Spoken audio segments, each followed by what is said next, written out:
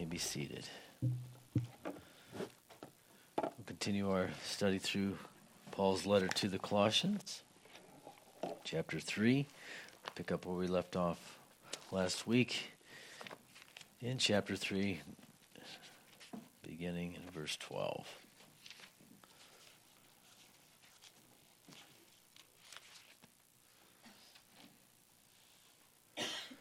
Therefore, as the elect of God, holy and beloved, put on tender mercies, kindness, humility, meekness, long-suffering, bearing one another, forgiving one another. And if anyone has complaint against another, even as Christ forgave you, so you also must do. But above all these things, put on love, which is the bond of perfection. And let the peace of God rule in your hearts, to which you were also called in one body, and be thankful. Let the word of Christ dwell in you richly, in all wisdom, teaching and admonishing one another in psalms, and hymns, and spiritual songs, singing with grace in your hearts to the Lord. And whatever you do in word or deed, do all in the name of the Lord Jesus. One of the things that's really special about Paul's writings, as you know, is he always lays out the doctrine in the first part of his letters to whoever he's writing to normally, and as is the case here in Colossians, and the foundation of what we believe. It's so important as believers that we know what we believe. You know, one of the criticisms of some of the atheistic people who attack Christianity is that, and they're not really wrong in this assessment, but their critique and their judgment is that Christians don't even know their Bible. They don't even know what they believe. It's all out of habit. It's all out of their family tradition, and that's why they do what they do. And you know, they don't even know why or what they really do believe. They assume so much. And so in one of these debates, he was debating with a cardinal. And the cardinal says, can you give me the prologue of what you believe in your belief? You know, you're following this atheistic thing, and it escapes me the title of what this guy had written, and he couldn't even give it to him. And not only that, in the middle of it, he says, "Oh my God." The guy was totally just caught. He doesn't even know what he believes, but yet he's criticizing the Christians for they don't believe. And then he's saying God as a byword who he doesn't think exists. So I love the way the Lord has a way of sort of putting people right where they need to be sometimes in their passions against him. And yet we know what we really believe. People who actually do study the Bible, people that take the time to open the book and read it, the Holy Spirit teaches us. He is our teacher. He's the one that instructs us. It's written so if you don't have a high education, so to speak, you can still read the Bible and receive from it. In fact, there's a lot of people who have left illiteracy because they started reading the Bible. You know, they were able to pick up the language and learn the scripture from the scriptures, English, and so yet the guy that's educated in the languages, the Hebrew or the Greek, it's still a mystery. It's still you cannot plumb the depths of what's been written here, and Paul has laid out here for the Colossians, even though he'd never met them, what they should believe in their commitment to keep Christ first. And then moving into this chapter, we talked last week about not living after the flesh, but really setting your mind on things that matter, things that are eternal.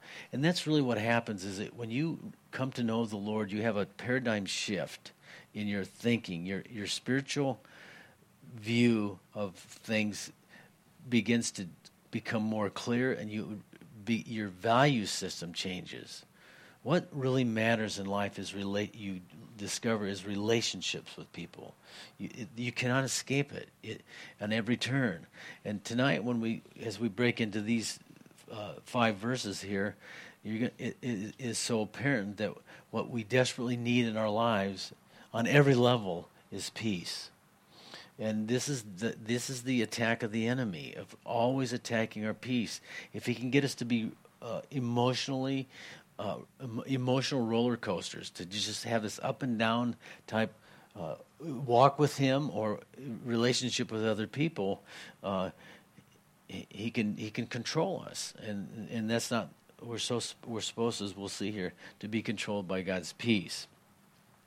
And so as he begins to apply what he's explained and taught to the Colossians through this epistle, that it's not philosophy that you should be looking to. You don't need to be smarter. You need to be more committed, if anything. It's not living under the law.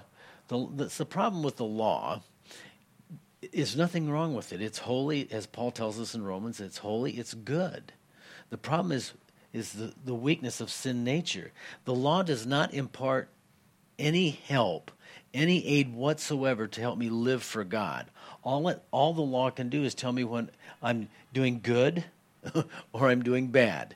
That's all the law can do. It just analyzes us and tells us, in a sense, where we really are in our attitude and heart. But it doesn't lend a hand whatsoever. But the law of the Spirit of life in Christ imparts power. We don't have to work for righteousness anymore. It's a gift given to us, and we work out of a finished work of Christ and the power that he gives us. And so it's not any less here. This is what he's talking about. With that knowledge, we set our minds on things above. We died with Christ, but we're risen with him. We live in the power of the resurrected Christ. The Spirit has been imparted to us. And then as we come here, he says, therefore, is elect of God. Now, there's a lot of banter about the elect. And it just means chosen. I don't know why people make such a big deal out of this sometimes. It's tied to the foreknowledge of God. God knows everything that's ever going to happen or any possibilities of what could happen. God knows it all. And he, in calling us elect, which just simply means chosen, he knew we would come. He knew we would yield ourselves. This election, according to some, has nothing to do with our choice, and that is not true. You see throughout the whole Scripture, God shows us that coming is not only God's will. We already know what his will is. It is that all be saved. But are everybody that on the face of the earth and throughout all history willing to be saved? Well, we know that that's just not true. People have chose to walk away. And, this whole thing that, well, it's all, whatever is supposed to be will be. And if it was meant to be, it was going to be. And that really is a false also. That breaks down in life. You cannot outrule and never overrule what the choices that we make. The choices we make have consequences. You think, well, fine, that's your opinion. I'll give you a scripture to substantiate what I'm talking about. David had just rescued the people from Keilah. The Philistines came and they raided the place, took the stuff and trashed the place, and they were pretty upset with David, and a lot of things were going on there. And so David, what did he do? The usual manner. He went and inquired of the Lord, Lord, should we attack? And the Lord said, yes, go get them. And so he did, and he rescued them. And then while he's there in Keilah, he gets word, Saul hears that David's hanging out in Keilah, a walled city. And so, Saul says, I got him now. I'll just go down there and get him. So David gets wind of that Saul's going to come down and attack him and get him. And so he inquires of the Lord, is Saul going to come down? And the Lord says, yes, he's going to come down. And then David asks another smart question. Will the people of Keilah turn me over to him? Yes, they will. So what did David do? He left. Now, as a result of his choice, Saul did not come down. and the people of Keilah did not turn him over. So there's two things that could have happened that God said would happen had David not inquired of the Lord and had he stayed there. So this is the kind of thing. Choices are up to us. God can sometimes soften the blow of some of our wrong choices, but nonetheless. So this whole thing of elect of God doesn't overrule our ability to choose. You either love God or you don't. It really comes down to that. It's really that simple. But that's not the point of what Paul's talking about here. Holy and beloved, you're set apart. The word holy there. And that's not something we do. Holiness is not something we can manufacture. Holiness in the life of a believer is simply the presence of Christ in you. When Christ is present in your life and he's overflowing, that sets you apart. And whether you are aware of it or not, that holiness, that separateness from the world speaks to people. That it's like you've been around people and you can kind of, they don't have to say a word. And you can kind of feel something. Like I think I need to leave, maybe. Or it's like, whoa, there's passion there, or we can sense one another's emotions. We emanate certain things. And if you are walking with the Lord, it doesn't matter who you are, there's going to be a different sense that you're going to give off. And this is really what I'm talking about. It's not really something we're conscious of. It's God in us, Christ in us. And then what does he tell us to do? Put on several things here. Tender mercies, literally bowels of mercy. When you feel things, well, for example, when I know there's tears that come sometimes. There's tears of joy. There's tears of just you can't really capture what you're feeling inside, and so tears come. And then there's tears of sorrow, and when you really cry, when you really weep, and it's just deep tragic situations, you don't cry from your head. You don't. The tears come, but your belly moves. I mean, that's the kind of what we're talking about. So the Jewish people sort of took that into account when they were expressing their emotions. If you really feel something deep down, it's your gut feeling. This is kind of what's going on here. And then this here, it's tender mercies. It's having a heart of compassion. You really care about people. You heard a pastor say one time, ministry wouldn't be so bad if it wouldn't be for the people. Like, what? That's why you're in the ministry, bro. I mean, people need help. God gives us that heart of compassion. Think about the heart of compassion that Jesus had.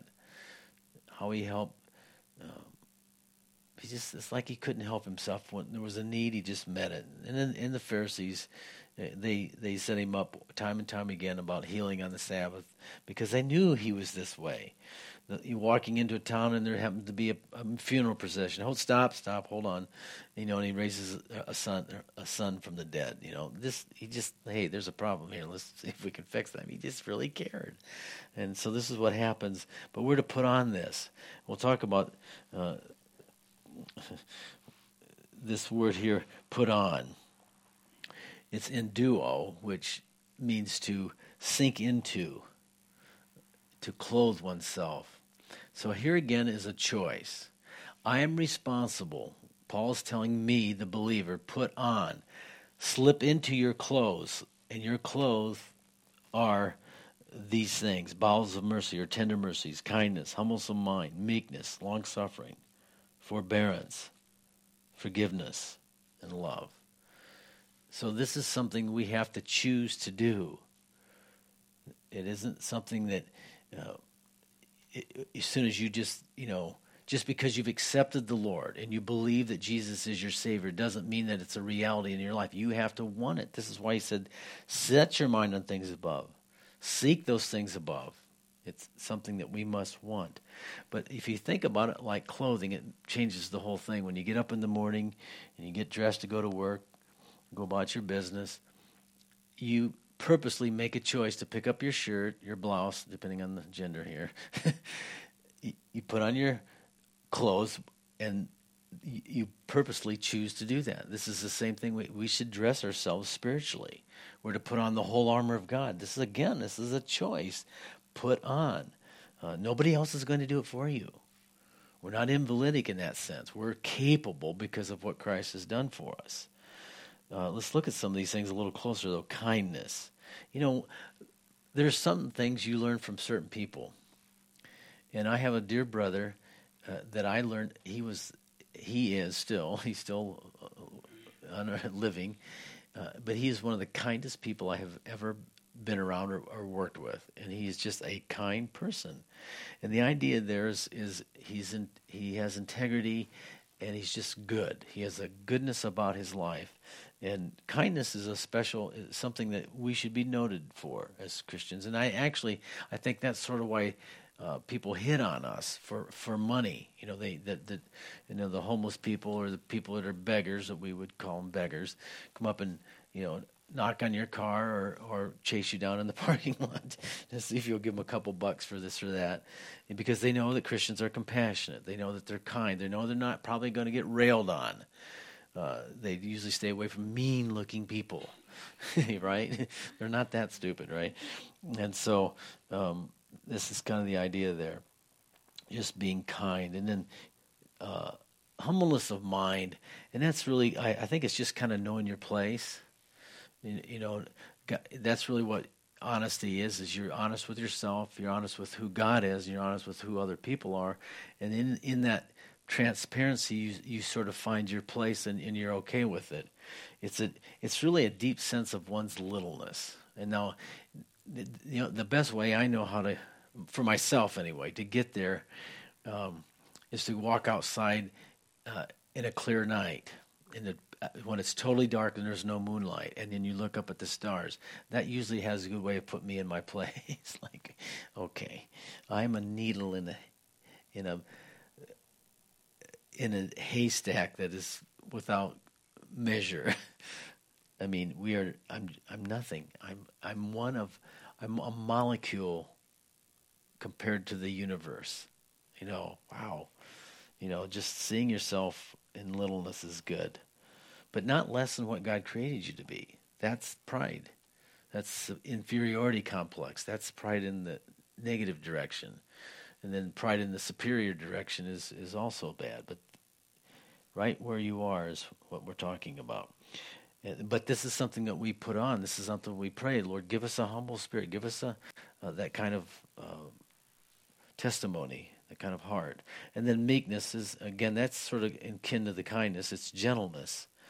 And what meekness is? It's authority under control. People that have a lot of authority and don't express it is what this is talking about. Moses had tremendous authority, but it's sort of almost like counterintuitive. Like, why would you write that about yourself? That almost isn't that kind of arrogant. Moses, the meekest man in the earth. I'm not going to dispute that whatsoever, because he actually was set in the tent face to face with Yahweh, the physical Yahweh, and he dictated to him, the law. So you have to be pretty meek to have a relationship with God. That's what I'm saying. You putting down what I'm taking? You picking up what I'm putting down here? Okay. So it's authority under control. It's the mildness in nature. And then long-suffering, of course, we kind of know what that is, just simply suffer for long periods of time. Patience, being steadfast. But it also, when you get mad or you get angry, you want to slap somebody, right? You want to, for guys, we want to get physical. Somehow we feel like that's going to fix people. And no, it don't. It don't fix people at all. It makes it worse. It has the idea of being slow to avenge. When it's like, okay, and then you in that working through the emotion, you just say, okay, God, you take care of this. And it's always best, I found, to let vengeance. The Lord says, "Vengeance is mine; I will repay." That's a good verse to know, and a good verse to let happen. Because, God, as I said earlier, God has a way of turning the screws down on people a lot tighter than we can. And it's usually, it can work out a lot better in the end. And then forbearing one another, just sustaining it, the right attitude until things work out is the idea there. You're bearing it, you're just enduring it, and hopefully it gets over pretty quick, because I don't want to do this much longer, but that you just kind of hold on. And then forgiving, of course, even though you've been offended. Think about Jesus. When he was reviled not again. What an example. I mean, the nasty things that they said to his face, the hatred that they spewed out against him. And he, Father, forgive them. They know not what they do. Most people hurting people hurt other people, and they don't really know. They're blind to the fact, because they're self-absorbed in this situation usually. They don't really know what they're putting on other people. And that's sort of but we don't stop to think that through usually, because we often react. But Jesus never reacted. He always responded. And that's where God's taking you and me. This is what Paul's talking about here. These things, when we put these on, when we sink into this clothing, we are truly imaging Christ. And above all, love. Isn't that great? Verse 15 is the key as well. And let the peace of God rule your hearts. Now, peace in the New Testament is eirene, is equivalent to the shalom in the Old Testament Hebrew. And it means to be the Hebrew word shalom means to be complete or whole. Like if you were building a wall and it was complete, you could say it was shalom. It was complete. There was nothing lacking. When it comes to life, when they would say shalom to someone, they want their life, since life is complicated and hard, they want you to have complete wholeness in your life. And to the extent that you're experiencing the heaven on earth, to that degree of wholeness and blessedness. In the verb form, you're to make peace. It's not just the absence of war between countries and people and relationships, but it's you're to work towards that. And believe me, it takes a lot of hard work to make peace and to keep the peace.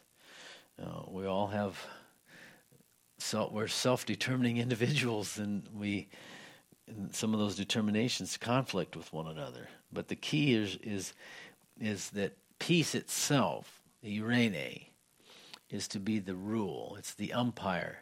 Don't you love umpires? Do anybody play baseball and softball? We've all played.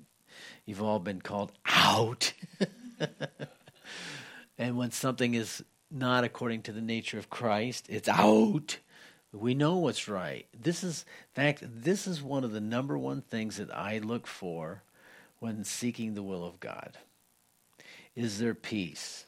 When I'm contemplating any kind of decision, really, whether it's a major purchase or what should I do this or should I do that, and I start contemplating the pros and the cons. How we work through things.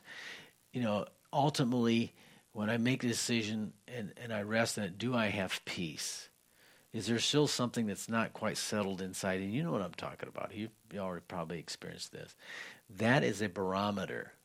If you don't have peace about something, sit on it and wait until you do.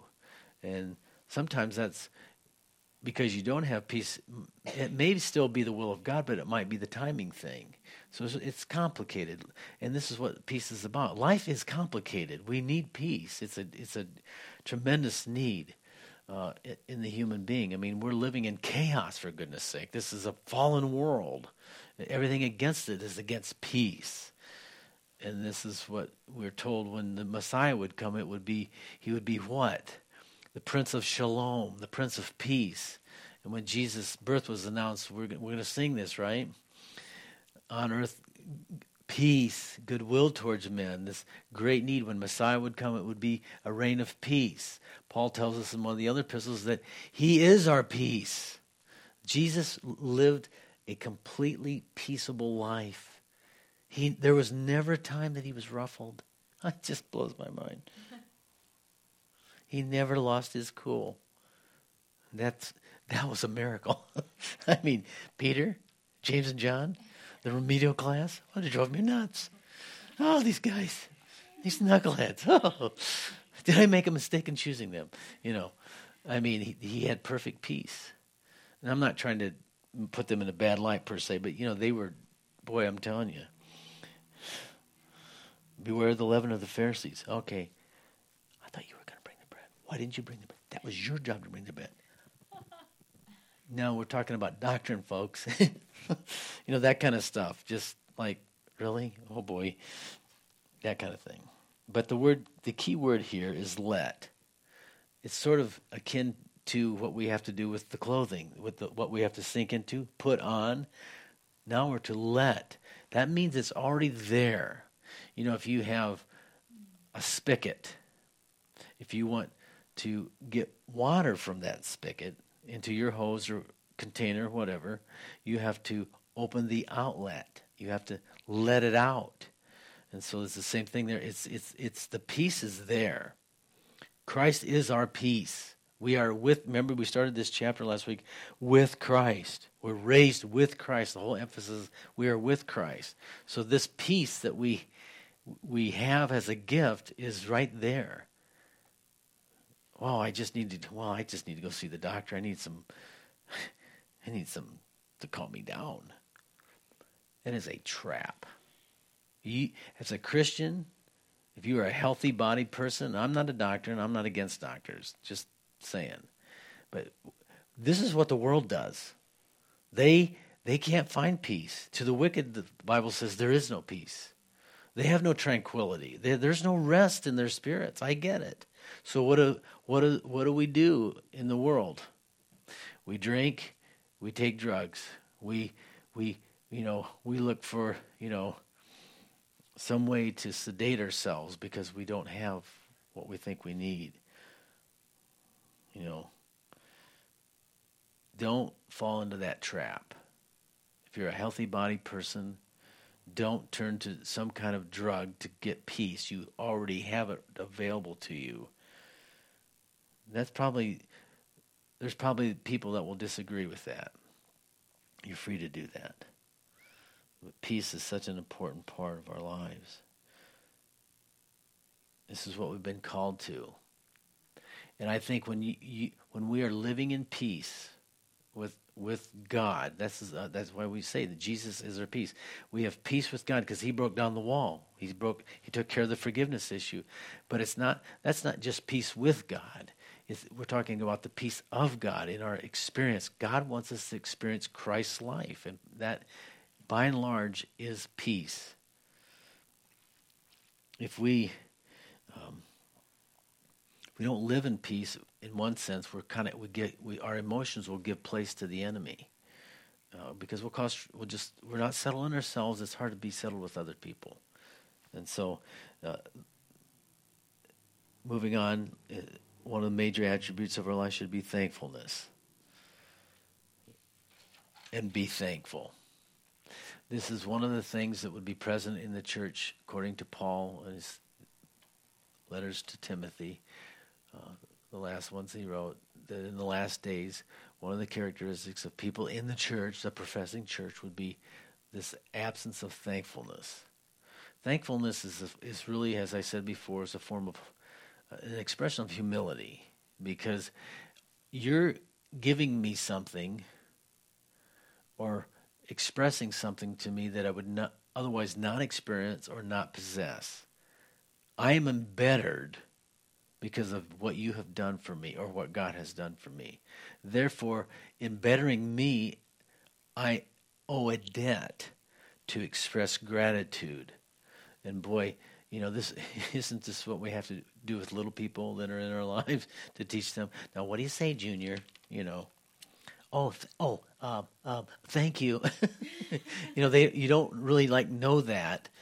You wish they would have learned that from the womb, but they don't come out of the womb that way. You have to teach them to be thankful and to appreciate it. And actually, it should be something that thankfulness should really dominate our lives. Even the smallest thing. And we just learn to just pay attention to yourself. Do I give thanks to people for what they are doing for me? Every time. It's really something that we can cultivate. And then this is another thing we should do. Another let. It's waiting there for us every morning, every night, all day long. Let the word of Christ dwell in you richly. How important it is to just flood your life with the word of God. You know, how many people would even consider going 2 or 3 days without eating? Well, if I'm going to fast, that's one thing. But if I'm not on a fast, no, it's not happening. I'm eating. I'll be first in line, right? Hey, I get home tonight from work, and it's like, what's for dinner? I'm ready to eat. But you got to feed that physical guy, or, after a few days, he's going to get weakened. So think in terms of your spiritual person. You've got to feed your spirit. It's the same. The analogy carries through perfectly. And Job learned this, for goodness sake. I esteem your word above my necessary bread, above my necessary food. See, and it really should take the priority. When I first came to Christ, I learned that. I mean, the Spirit teaches you certain things that are important, and I knew the importance of God's word, and God had convicted me. So I wasn't trying to be legalistic about it, but it set me on a good path. No Bible, no breakfast. Of course, I like to eat, so, where's my Bible, right? If you keep that priority, you'll do well. And this is what we're saying, is just keep a Bible with you. Keep a Bible in your car. Of course, you have your phone now. When you're at the stoplight, have the Bible app. Don't read while you're driving. But if you're at the stoplight for, like some of these that last for like 3 or 4 minutes. That one. You got plenty of time. You can about get the whole chapter right there, Have you had that problem too, huh? That stoplight? But if you just take advantage of, and I tell you, the peace will come, the anxiety things that, because life is happening, it's complicated, and peace is going to want to just leave. Nothing gets me straightened out and back on the right track. Sometimes I don't even know where to start. It's like I know I need it, but I don't know where to go. Well, just go anywhere. Just go anywhere. I mean, if you want to play Bible roulette, I don't care. Just grab just start reading. And a word can lead you to another scripture, that can lead you to another scripture. And if you just give God time, that's what we're talking about when I say let. Just let the Spirit give you something. People talk about, well, I don't know about, I don't have that much time in the morning. And I go, okay, I get it. Figure it out. Figure out your schedule. Figure out when your body rhythms.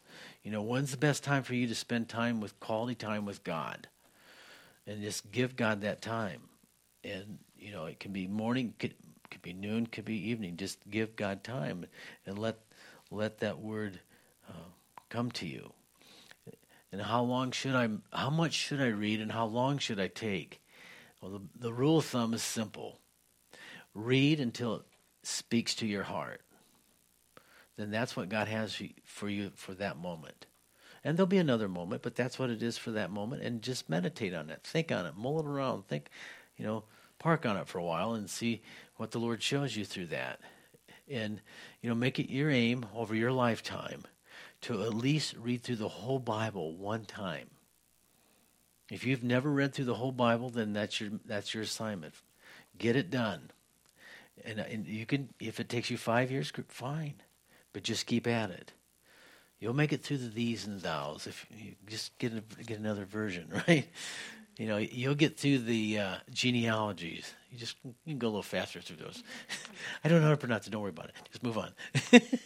There's a little grace here, right? The point is, you know the Scriptures, and you gain a working knowledge of the Scriptures, you are prepared for life. It will prepare you for life. So to wrap this up, what I would say, one, know the truth.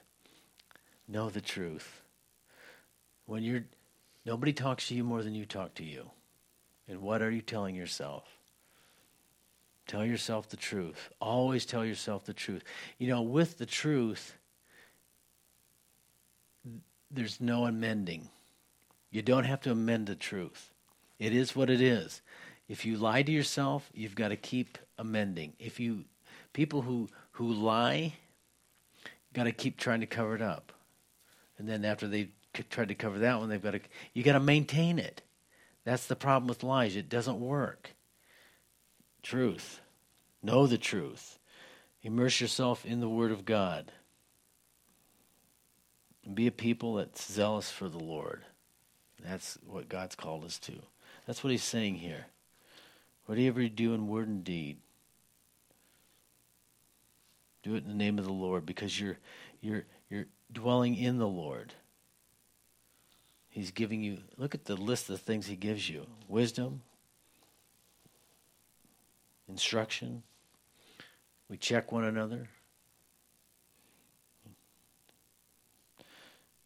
Beautiful exhortation by Paul. So, retain it. Let sink into what God has provided for us. Eliminate everything that leads you away from the zeal of the Lord. Whatever takes you away from the presence of God, whatever diminishes your zeal for the Lord, cut it out of your life. It's not worth it. It is not worth it. And then create good habits. What do they say? If you do something for 21 days, you've created a habit.